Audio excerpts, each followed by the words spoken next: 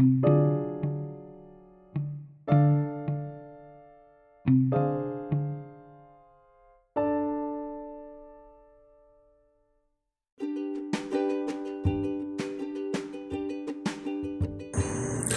there, listeners. This is Ryan, and you are listening to the Pagemaster Book Review Podcast, the podcast where we break down the latest and greatest novels climbing up the bestseller charts. So, whether you're considering picking up a new bestseller, or if you want to get back into reading in general, come on in, pour yourself some coffee, and make yourself at home as we dive into your next great read.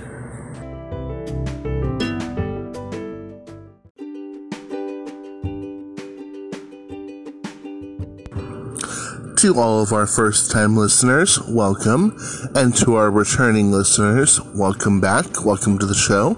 I hope you're all doing well. To jump right into things, this week we have for you James McBride's 7th novel, Deacon King Kong. James McBride is an accomplished musician and author whose books have sold millions of copies around the world. He is the author of the National Book Award-winning and New York Times best-selling The Good Lord Bird, the #1 best-selling American classic The Color of Water, 5 Carat Soul, Song Yet Sung, A Miracle at St. Anna, and Kill 'Em and Leave. Awarded a National Humanities Medal by President Obama for humanizing the complexities of discussing race in America, McBride is a distinguished writer in residence at New York University. In his 7th novel, Deacon King Kong, spreading over 370 pages, we find ourselves set in September of 1969. A fumbling, cranky old church deacon in the neighborhood known as Sportcoat shuffles into the courtyard of the Causeway Housing Projects in South Brooklyn, pulls a .38 from his pocket, and in front of everybody shoots the project's drug dealer at point-blank range.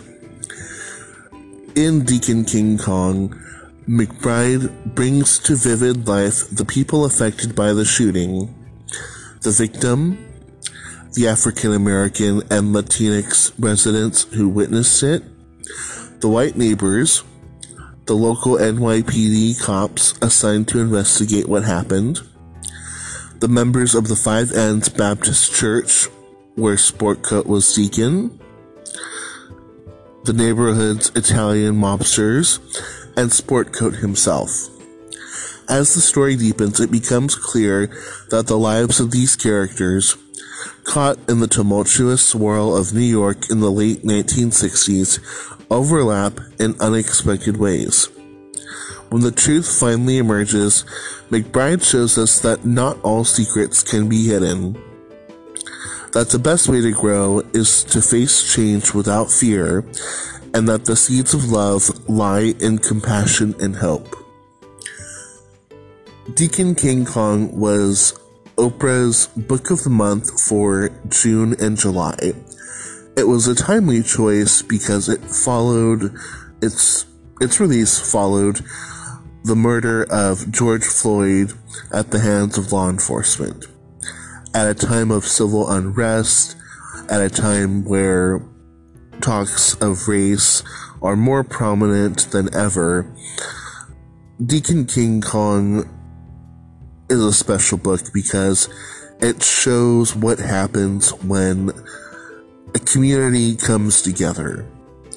It shows what happens when you choose compassion, hope, and love over fear. McBride's writing style is very similar to, the best way I can describe, to painting. He is like Michelangelo painting the ceiling of the Sistine Chapel. And what I mean by that is, it seems very daunting at first. However, what he does is he creates such an immersive world. It's one of those books where you feel as if you're actually, watching a mini movie, and it's beautiful, just plain beautiful, because he plants so many small little Easter eggs that the further you get more into the book and he recalls, you just find yourself very surprised. And everything finds itself weaving together seamlessly. So the book does start off a little slow, but again, it's that world building. There's nothing in the book that is unintentional.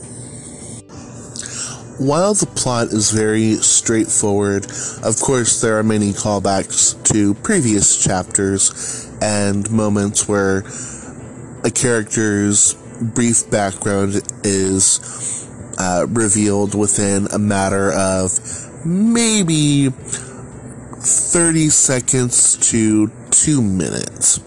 So it's not as if you're doing research as you're reading. Think of it kind of like as a voiceover, where, let's say, you're watching a movie and all of a sudden a new character is introduced, the movie stops, and then you hear a voiceover, for a brief 30-second overview on the character's intention or their past. And that's something I appreciated. It definitely makes the characters more easy to maintain and track. That said, this book has so many colorful characters in the sense that it's, the Causeway Housing Projects where Sportcoat lives, it is teeming with life, so many people from so many different walks of life, and each person is as memorable as the last.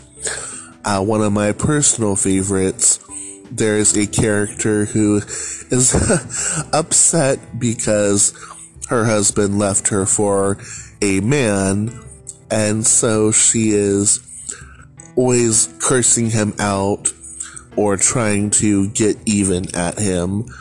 And it's unfortunate for her character, but the fact that this happened, I guess it's very, I want to say it hits close to home. There was a similar situation that I've witnessed, so it's very complex, it is very relatable, and it's ultimately unforgettable. Another huge portion, or something significant about Deacon King Kong in regards to McBride's writing style, is that the book is definitely filled with tumultuous tragedies and a lot of injustices. But McBride uses comedy to bring levity to the situation, and ultimately I think that's definitely a testament to, I guess, the theme or idea that, sometimes you have to just laugh. If you don't, your situation becomes a lot more bleak, a lot more depressing, and it definitely pounds and chips away at your life. And that comedy, there's a saying that comedy is tragedy with timing. And timing is definitely very important in the novel, in regards to how there's not necessarily plot twists, but again, McBride is skillful at timing how and when he ties storylines together of different characters. So, moving on to a little more in-depth, within the first few chapters, we find a quote that says, when Sportcoat was born, the midwife who delivered him declared that he was doomed for life. Doomed from the beginning. And yet, 70 years later, he is still alive. He's had many close scrapes with death, and yet he is still alive. Then, when he confronts the project's dealer, Dean Clemens, shoots him in broad daylight, the neighborhood, instead of ratting him out, circle around him. And in that first major scene and the following pages afterwards, for me it felt as if though McBride was trying to send a message about community. As a community, Causeway has its problems. However, there's a lot of love in those communities, and it's very interesting. There are several novels I've read over the last year or so. Specifically, what comes to mind is Therese Ann Fowler's A Good Neighborhood, and although the setting takes place in a more upper middle class, more affluent neighborhood, they had their problems as well, but there wasn't a strong sense of community when compared to the Causeway Housing Projects, in the sense that the instant there was trouble or a disturbance, the residents of the neighborhood in A Good Neighborhood basically turn on one another. Whereas with the Causeway Housing Projects, there's a unity. I think that unity is very important for them. One, they're already at the bottom of the totem pole when it comes to social economic opportunities. These people are working and living paycheck to paycheck, still unable to afford the space they're living in, and yet there's a saying that comes to mind from the Prince of Egypt. I think it was Jethro, the father of Moses' wife, who said, when all you have is nothing, there's plenty enough to go around. And essentially that means you take care of your own, because you understand what it's like to have nothing. So when it comes to the Causeway protecting Sportcoat, I think they also understand that he's an integral part of the Causeway. He's been there for years. He's seen people grow up. He's babysat. He's influenced a lot of people. And it's kind of beautiful to see a neighborhood gather and protect their elders. The next thing of interest is Chapter 7, titled The March of the Ants. To summarize, every year at a certain time, there is a giant slab of beautiful, wonderful tasting cheese that gets dropped off into the Causeway Housing Projects, and nobody knows where it comes from, who delivers it, but it's something that everyone looks forward to. However, it's not just the people that look forward to this, it is also the ants. An immigrant comes to America, ends up residing in the Causeway, and actually not even in the Causeway, he just lives in New York. He has a family back home. He leaves that family for a new interest, and as a parting gift, his former spouse packs him a lunchbox filled with ants. Those ants escape and make their house, their home, close to, if not directly inside, the Causeway Housings. And every time this time of year, when the cheese slab is delivered, the ants come marching out of one building into the next. And I think it's a metaphor, again, for the entire Causeway Housing Projects. You have so many people coming from so many different countries, all jam-packed in these tight little spaces with their family members, co-workers, and whatnot, working their tails off every day just for bare scraps. But those scraps are mouth-watering and delicious. It's a metaphor for all the hardships these people go through. And it's comedic in the sense of, just imagining you're walking down the street and you see a thick row of ants marching, carrying, giant pieces of cheese with them, and, just going about their day. Again, McBride, in my opinion, is using humor to bring levity and a little bit of calmness in life to an otherwise depressing situation. Something else that was also prevalent through the novel was the amount of romances. Now, it's not a love story by any means. Well, actually, I take that back. I think you could consider Deacon King Kong a love story in the sense that it's about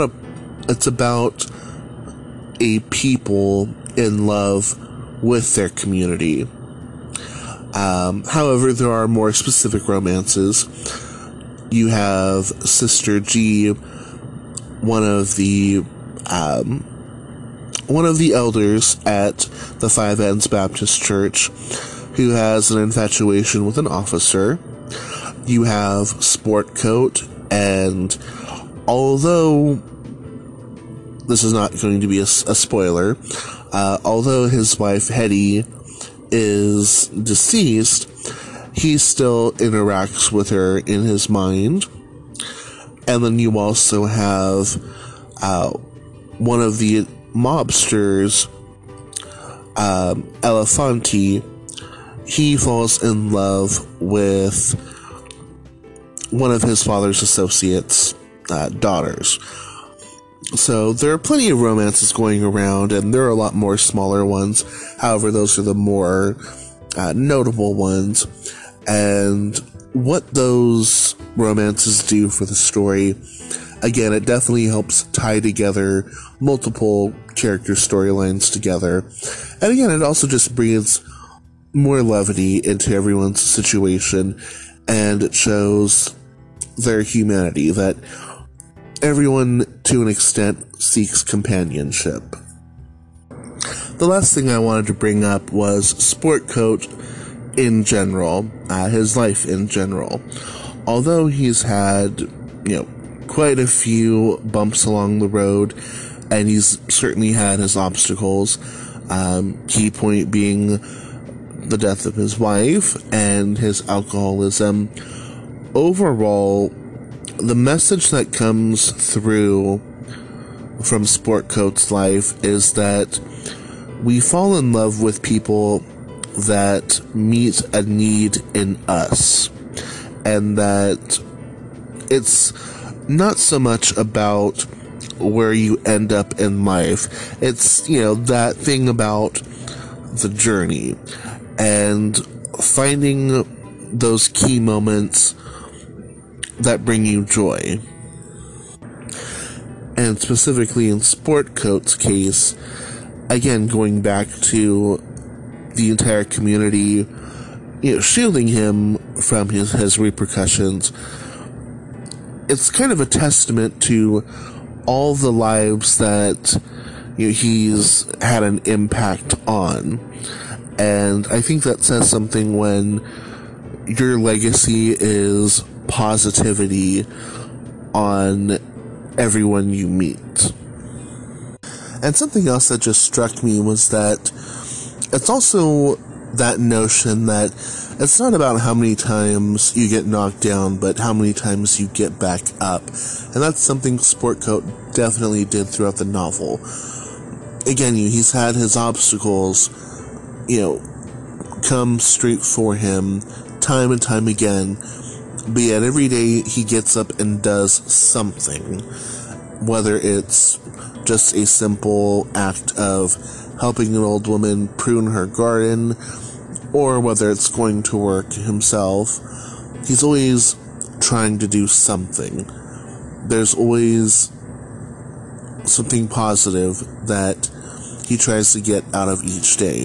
And if that's just getting out of bed, then so be it. Overall, though, this was a timely novel that affects so many, or it touches upon so many different relevant topics: diversity, race relations, community, among many more. Overall, I gave this a perfect 5 out of 5 stars, and just thinking about the book, I'm literally actually tearing up because it was, remembering it, it had a lot more impact, and it's still taking me time to process that impact. But until next time, this has been the Pagemaster Book Review Podcast.